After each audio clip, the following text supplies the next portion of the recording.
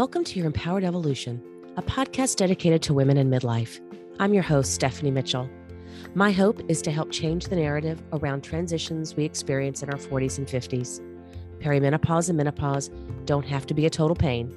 We may encounter challenges from time to time, but we can create our best lives by understanding the changes we are experiencing by putting a variety of practices into place. Let's choose to stay strong, to be mindful, and to live our most feisty life. You deserve it. Let's go, ladies.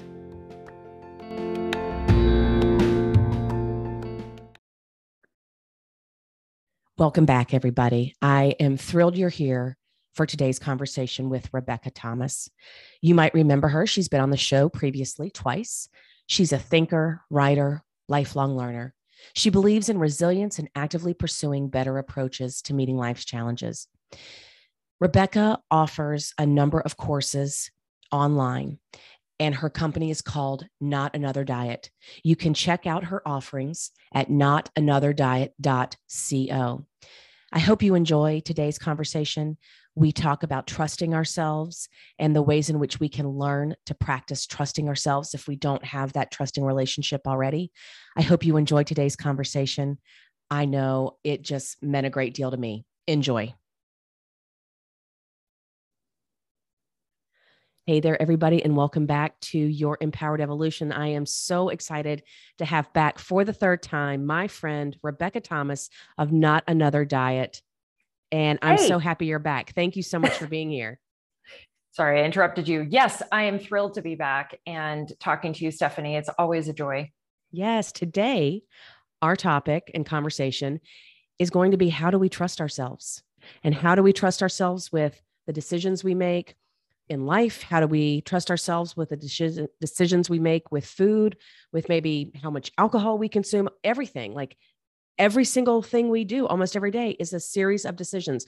So how do we know when we've made the right one? How do we learn to trust ourselves? A lot of times we have so many outside influences and we feel like we need to listen to social media and we read this book and we do this and, things that we grew up with from the past. But so how is it we learn and we eventually just trust ourselves? I can't wait for this conversation today.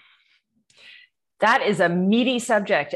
You couldn't possibly have set that up any better. The question of how do we trust ourselves, that's a fundamental question. And I think midlife is a really good time to start digging into that question, because you don't want to spend the rest of your life sort of being drug around by ideas that aren't suited for you, or misunderstanding about who you are as a human being, which I think we innately do. I actually have a two-pronged beginning answer. Obviously, this is a question that we could spend months talking about, but we won't do that.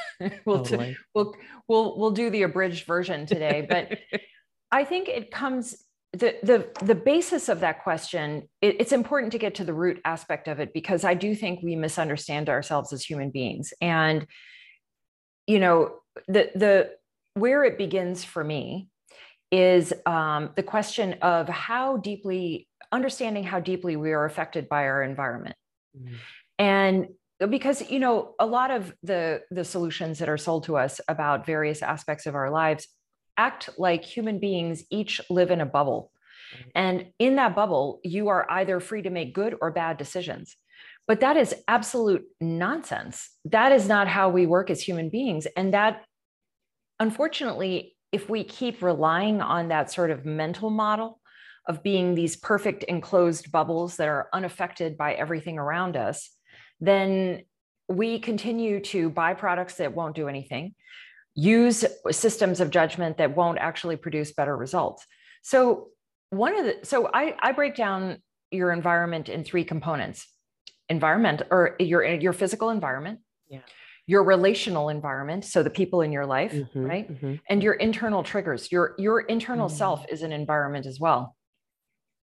So understanding that you are deeply affected by what is presented to you, what happens in your day-to-day life, how you structure your time, these things, you aren't you in a vacuum, is what I like to say, right? And the decisions that you make about how you lay out your time, about the type of work you choose to engage in, about the fact that you can't say no to anybody, and therefore there's not much left over for you in your self-care bank, right? And but just for the purposes of this conversation, we'll tackle one that is food oriented, just because I mean, in my program, we talk about a lot of different aspects of trusting yourself, but I think the one that I like to poke the myths in right away is the food issue. Absolutely. So, and what's funny to me about environment, the fact that we actually understand very clearly that environment has a deep effect on us when it comes to everything but ourselves. Wow. Think about how children are raised. Like if they are in an environment, the first thing that happens when you are making an intervention in a child's life, if things are not going well, right, is you tend to see it as a systemic. What happens at home? What kind of food is this child eating? Right? Yeah. Do the parents have time to sit and do homework with them? And this is a really good model, I think, for thinking about ourselves. Because who we are today still needs parenting. And it's actually one of the ways that I talk to my program participants about how to go ahead and make good decisions for the day. Mm-hmm. What would you do if you were a child and you were parenting yourself? How would you set yourself up for good decisions? Oh, wow. What would you do differently in your day? That's a great question right there for people to ask themselves. What would you do differently for yourself? How would you parent yourself? Wow. How would you parent yourself? Would you take on that extra project? Would you bring foods into the house that you are unable to control yourself, which I'm going to get back to in a second? I know I touched on food and then got off of it, but the thing is that all of this is so deeply interwoven. You actually do need to think about all this stuff. If I want to say to your listeners, if you want to make real progress on anything in your life, anything, for my clients, it's weight, but for you, if anything at all, this works. You have to look at all of the circumstances that affect you and stop pathologizing yourself. I've got a spoiler for everyone listening, including you, Stephanie. Here's the spoiler. There's nothing wrong with you. Right. There's actually nothing at all wrong with you. If you have problems in your life that need tackling, then the way to do that is deep self-compassion coupled with deep understanding. And why that's important is because you need to be able to be honest with yourself. So I'll put it back in the food category. One of the first things that we do when I try to talk to people about food is to take away this idea that you are supposed to have obesogenic in your food in your house and somehow exert self-control. Well, guess what? That's total nonsense. Right. You have evolved to eat sugar and carbs because that's what we're a product of evolution, not our own wishes. That's one of my famous lines. Mm-hmm. And so you cannot be this human being now today that keeps a 12-pack of Coke in your refrigerator and then you never want to go have that. Right. That's not how you set yourself up for success. And by the way, if you were parenting yourself or as a child, would you put a bunch of sweets in front of your child and then say, don't eat it? Yeah. Think about how crazy that is. Right. You're setting your child, you would understand right away that you were setting up your child to fail. Holy smokes. Yeah. 100%. Right? 100%. Right. So I bust also the myth of willpower. That's I call it a useless idea. It's just a useless idea. So if you want to talk about trusting yourself around food, the first thing that you do is it's not some Jedi mind trick where you're like, oh, I've achieved some amazing level of deep inner understanding and I no longer want the chips, the cookies, the pizza, the blah, blah, blah, whatever it is that your trigger foods are, right? Mm-hmm. No, evolution is not going to let you do that. No. What is a much more compassionate, thoughtful way to start trusting yourself is to create an environment around yourself where making good decisions is easy.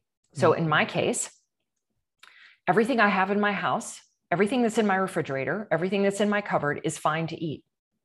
It's just that simple. There's nothing problematic in that kitchen that I can't walk in and just eat. And does that mean that I have amazing willpower? No. It means that I've decided that whatever comes into my immediate environment now, as it relates to people, I don't let people just come over with whatever they want to eat. No, you can't just come into my house with a plate of cookies. Thankfully, no one really does that, especially with COVID. Right. But the one benefit of COVID. But if you have a mom who, wants to push baked goods on you or whatever, thinking about your relational environment is part of the way that you trust yourself. But I would challenge your readers or your listeners, sorry, to do this exercise today. Ooh, yes. Which is lay out how your day is going to go. Mm-hmm. And then if you wanted to parent yourself as you would a child, how would you actually structure that day so that child it was easy for that child to make good decisions for themselves? Yeah. So can we, when I think about like exercise and trying to get people to exercise, if they're trying to make it a practice, and let's say we want to get up and go. Yeah. Is this something similar to like, I just want to make sure I understand this and that other people understand it. So I would say to someone who wants to get up in the morning and exercise, lay your clothes out the night before.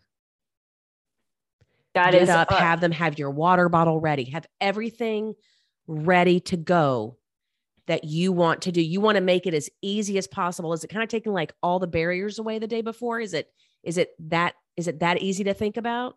Sure. But I would add to that, that's actually the final layer of the good decisions to keep up a movement practice. I would say a few other things about that. Make sure you're doing exercise you actually want to do.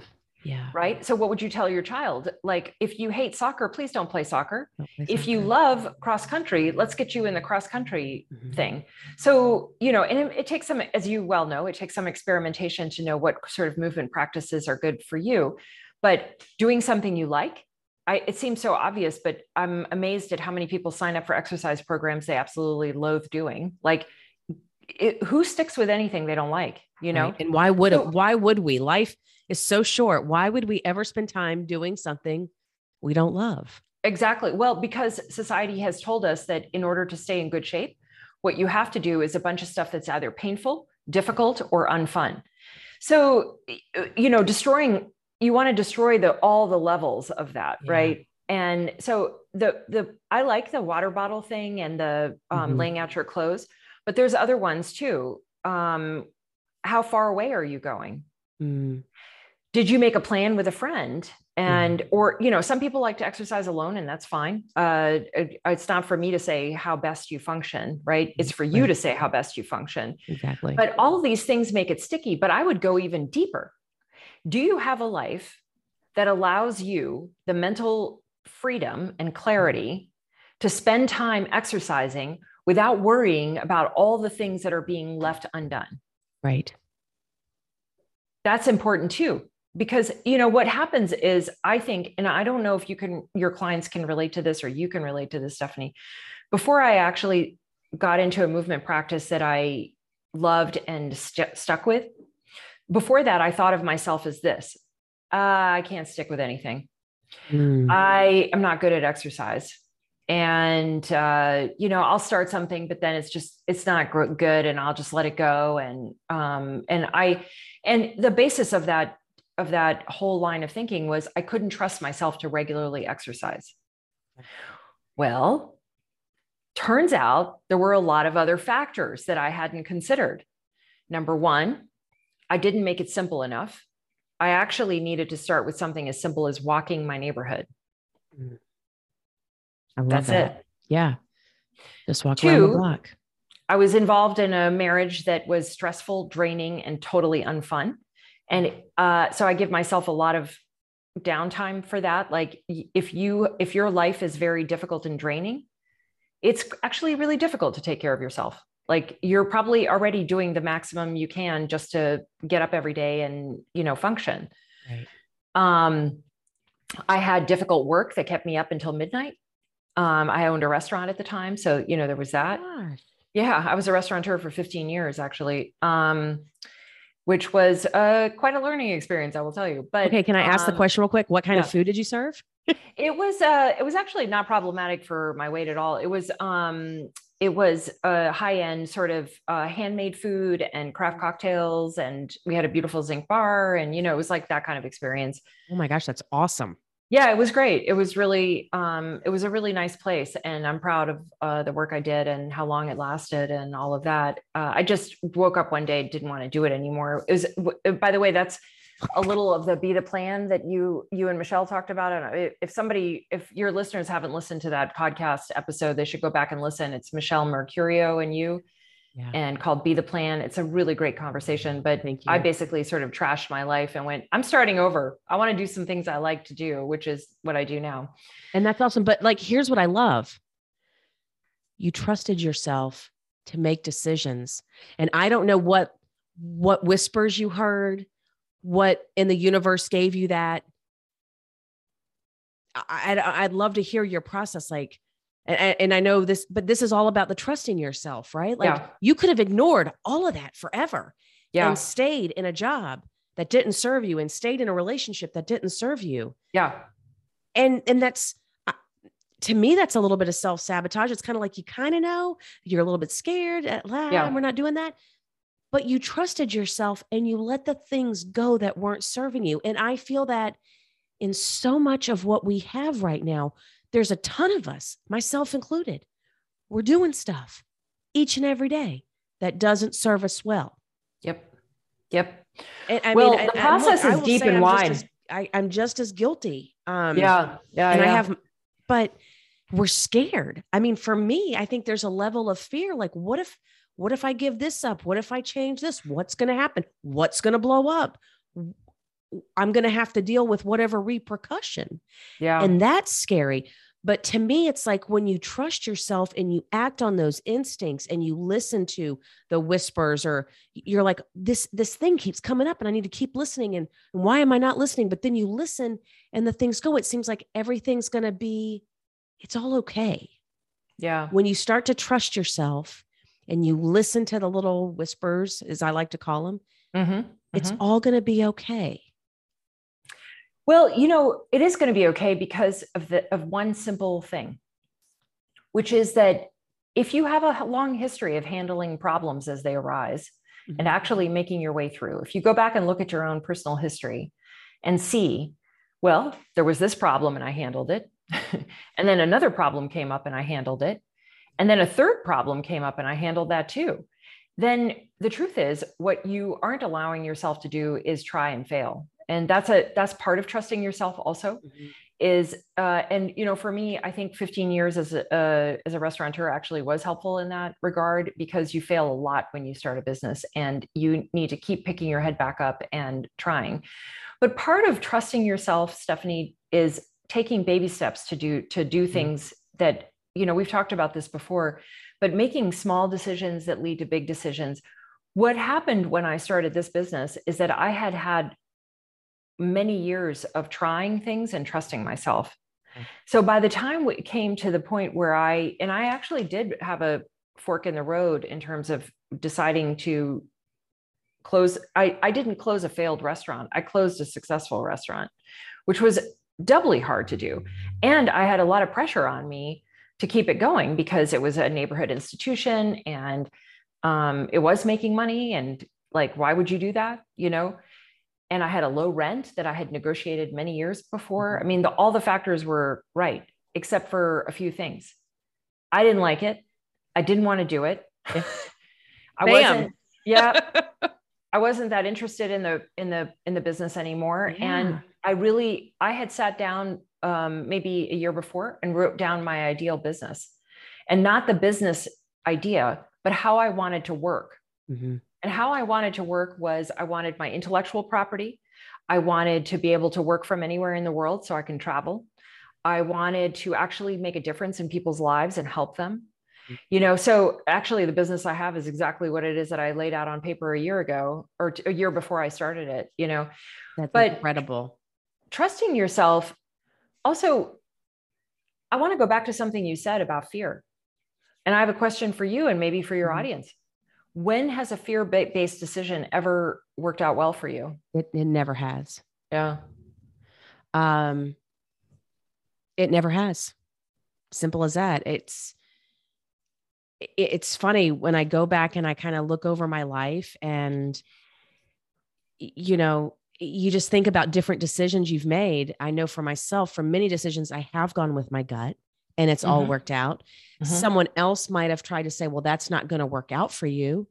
And I'm like, well, let me fail. Let me figure it out. Now, and by all means, like I've made a ton of mistakes, right? But we're not here to talk about that today. But the times when I made a decision, like I'll give this example. At the age of 22, I graduate college or whatever age you are when you graduate college. The year that I graduated college, I went home. I was home for a month. I go home and bless my dad's heart. I mean, he's a good dude and had all the greatest intentions in the world, but he had like my resume written out, my cover letters written, and he was sending like all these like applying to jobs for me. I'm like, hold up, homie. Like, this is me. I get to do this. And honestly, I was like, I can't do this here. I can't. I'm never going to get to be me if I stay in this house, if I stay in this state. And I grew up in Charlotte, North Carolina. And there's no ill will towards my parents. They were holding me and loving me and doing everything they could. I made the decision to call my now in-laws. They were my boyfriend's parents at the time. And I was like, can I come live with you in Virginia, which is, Alexandria, Virginia. And I was like, let me live there for 6 months and just find a job. And I came up here, and within a month I found a job in the career that I wanted. It was a great entry-level position, but I lived with my mother-in-law for a year, now mother-in-law. And I mean, like, that was brave on her part, brave on my part, but I got out of what I didn't think would serve me well. And this is kind of what I call being feisty, like having the courage to do the things you want and need to do. Right. Yeah. So, I like that definition of feisty, by the way. I never quite know what that word means. You know what I mean? It can mean courageous. It can mean, a little bit like, but yeah. I like it in the sense of having the courage to do the things you want and need to do each day with ease. Right. So that's feisty to me. So I moved up here. It was scary. I didn't know what I was doing. I had like 2 jobs. I worked at Abercrombie, worked at the Ruby Tuesday, like third shift stock. You worked it out.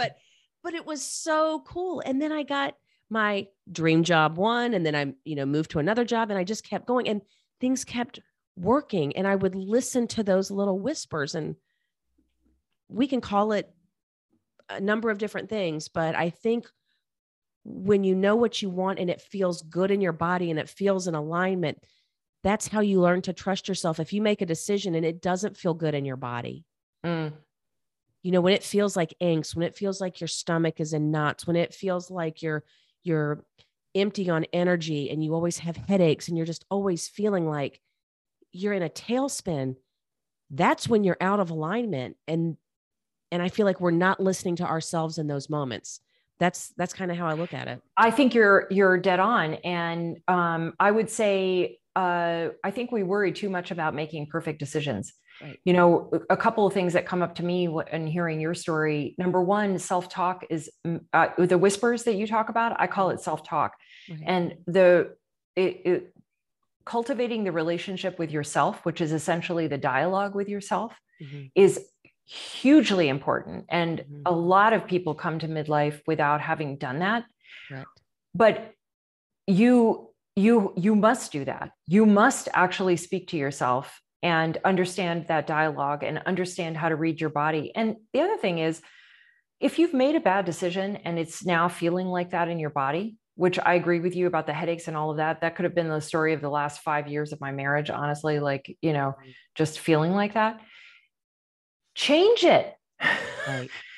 Just listen to yourself and make a different decision, or make the beginning of a different decision. Right. But trusting yourself, right, is part of self-talk. So your whispers, or my self-talk, however you describe that, how affirming is it to have a voice that comes from your deepest parts of yourself, actually listen to it, and then act on it? What are you saying to yourself and your body about the care that you're giving yourself when you respond to the dialogue and the truth that bubbles up from inside of you, and then do something with it? Right. That is, I can't think of a more affirming thing that you could possibly do.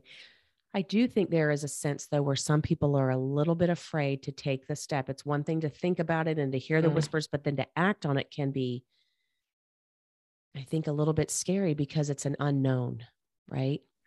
Well, sure. But whether you do the unknown or the known, you've made a decision. Totally. And if the one that you're in doesn't feel very good, then you got to change it. Then you're sort of condemning yourself to this thing, right? Like, so, I mean, and I think this true is for a lot of people, especially women. Either figure out a way to live inside of what you've done, right? If you can live with it and feel good, or change it. Yeah. But taking it back to midlife, I just feel like this is such a midlife conversation, because if not now, when? Right. When you are when you are moving yourself into the assisted living facility, is that when you're going to? Exactly. Like, what are you waiting for? Like a bad medical diagnosis? Like, come on, let's live now. Let's choose joy now. Let's live in a way that makes us feel good and serves us well. Like, what are we waiting on? And, I read this thing the other day that made me think of you. It was about bringing fitness into midlife. I'm thankful that I brought fitness in a little bit earlier, but if your listeners aren't coming to it until now, that's okay, because midlife is really the time where you are setting your intention for what the rest of your life is going to be. Absolutely. Do you live in a body that feels good to you? Are you moving in a way that feels good to you? Are you conducting your relationships in a way that feels good to you? Are you setting boundaries at work in a way that feels good to you? Are you allocating your time in a way that feels good to you? And you can replace feels good to you in a way that nurtures you, in a way that affirms you, in a way that helps you grow as a human being. And all of that is actually about self-trust. All of it is understanding yourself, and then having the courage, the feistiness to act on the information that bubbles up from deep inside of you. Right. And I would like to say to the listeners, with some of the clients that I work with, and I hear like they're always really busy, right?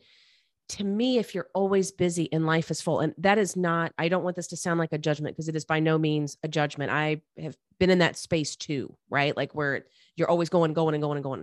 And it's hard when people work and they have kids and they have this and they have that. There's always something going on. And I totally get that. I've been in that space. But what we have to learn to do is to find time for quiet. Yes. We have to build space. We have to learn and not be afraid to let go of something that we don't need. And a lot of times what I have found, myself included in this a number of years ago, is we are afraid to be with ourselves, because what if something comes up that we don't want to hear, that we don't like? But that's part of the fun. That's part of the journey. I mean, you got to deal with that part of yourself. Yes. I mean, it's a whole nother episode, all the stuff I've never liked about myself, but you gotta be still so that stuff comes up and you can deal with it, and you can make space for the things that you want to do. That's no doubt about it. Busyness. I think busyness is the disease of our time. I really do. I think it's really just an extension of the distraction culture and also consumer culture. I have to have this house, and therefore I have to work these many hours, and therefore I have to have this vacation, and blah, blah, blah. And, if working more gets you free time at a near distant point, then that's great. But if you've gotten to midlife and it hasn't really brought you the additional time, then I would suggest that you might be in a trap of your own making. Yeah. And to your point, the reason the trap of your own making is really important is because if you don't have quiet time, then the inner voice that speaks to you, for you, it's whispers, for me, it's self-talk, has no room to talk to you. And if it has no room to talk to you, then you don't know what your own essential truths are. Right. And if you don't know what those are, then you will be guided. You will be rudderless for this next chapter of your life. You will be guided into things that no longer feel good to you. Yeah. And again, I would say to your listeners and to myself and to you and everyone else, if not now, when? When is the time? I don't know who needs to hear this out there, but all of us are worthy of quiet time. Yes. All of us are worthy of making that list, like what you made, of what you wanted things to look like. You wanted to live anywhere, and yep. With what you've created now, all of us are worthy of that. And I firmly believe anything is possible. I know that sounds like pie in the sky and Pollyanna, but I firmly believe it. And when you're able to quiet the mind through meditation, through breathing practices, through just stillness, maybe you have a journaling practice or a gratitude practice of sorts, whatever those practices are that you bring in that allow for that, they help you get there. Yep. For me, it started out as a walking practice. Part of my walking, I don't use walks for fitness anymore. I use them for thinking. They're actually a tool of thinking. And it's where I don't put on earbuds. I don't do anything like that. I actually go out with a problem. I used to go out with a notebook and I would write down thoughts or jokes or whatever. You know, I had a period where I thought that it was fun to write jokes, but that's your self-talk. And by the way, if any of your listeners have ever had the experience of being on a yoga mat and feeling very emotional out of the blue, like all of a sudden you're overtaken by these emotions, what is actually happening is your self-talk, your whispers, your deep inner voice is coming up and it is telling you things that you need to deal with. And, you know, back to the discomfort for a second. I really suggest people sit with their discomfort. This is sort of my final thought on the matter. Sitting with discomfort is a superpower. It's actually the road. The Junot Diaz, one of my favorite authors, has a quote. I may have given it before, but I'll do it again. The only way out is in. Meaning you must face yourself. You must allow for the quiet and face yourself to know what is the most important to you and to affirm that in your choices later on. And I think deconstructing your life a little bit, not, you know, I'm not saying like pull the plug and run. I'm just saying, do you have to have a larger house? Do you have to do things that keep you from yourself? And doing less of those and more checking in. And to your point, the good answers will come up. The good answers will come up for you. And I do want to share, and I don't know if it's applicable to anybody, but I'm just sharing in case it helps. I like to get away once every other month, even if it's for 24 hours. I will go away for a night. And what I want people to hear is that I get that that's a luxury. I mean, but if it meant going to my parents' house, if it meant going just to a hotel room, just somewhere with a journal, and I turn off the phone, maybe a good book, because I do like reading and reading helps me. And sadly, I don't do fiction. I do a lot of nonfiction, but it helps get the kind of creative juices flowing. But just again, to allow yourself time away. And, you know, again, this podcast is for women in midlife. So oftentimes if we have children, they might be a little bit older. Life might still be full. Yes, there's sports and things going on, but, you know, I feel like I'm at a place in my life. I have a 14-year-old and 16-year-old. They're at a place where I can get away for a night and it's not putting anybody out. Right. So I just think for people to be able to get out of their environment in some way, you know, like I said, a hotel room, or if you have a place you can go to, like a friend's house, that's empty for a weekend, just plan on that so that you can kind of connect with yourself. I think that's just like one of the greatest gifts. And I do try to do that more often than not, just to reset and to That's a great idea. And I'm going to think about doing that. Although I live alone, which is just glorious. Seriously, it really is. But I would say to your readers or listeners, even if it put someone out a little bit, I think it's still worth doing. Your relationship to yourself is primal and super important. Totally. Well, this has been wonderful. I mean, my goodness. And I hope to the listeners, I hope that you've enjoyed this. And, you know, if you're working on trusting yourself, I hope what we've shared today in our conversation is a benefit. If you have questions, I will put our contact information in the show notes. Please don't hesitate to reach out to either one of us. If it's reaching out to a friend, if you have a therapist or a counselor, whatever, you know, get people involved, have conversations with your girlfriends about, oh my gosh, how do I make this change happen? Like when you start to figure out what it is you want and you write it down and you start to talk about it, things start to work out for you. Things start to happen. The universe, as silly as this might sound to people, but the universe is listening. It's going to manifest the things that are supposed to happen for you. When you become clear about them, things start to happen, and it's really quite amazing. So, well, I second that heartily. And Stephanie, it's always a pleasure to talk to you. Yes. And thank you so much for giving me the time. Yeah, thank you for being back. I can't wait until our next conversation. And we always appreciate having you here. So thank you so much. Bye-bye. Bye.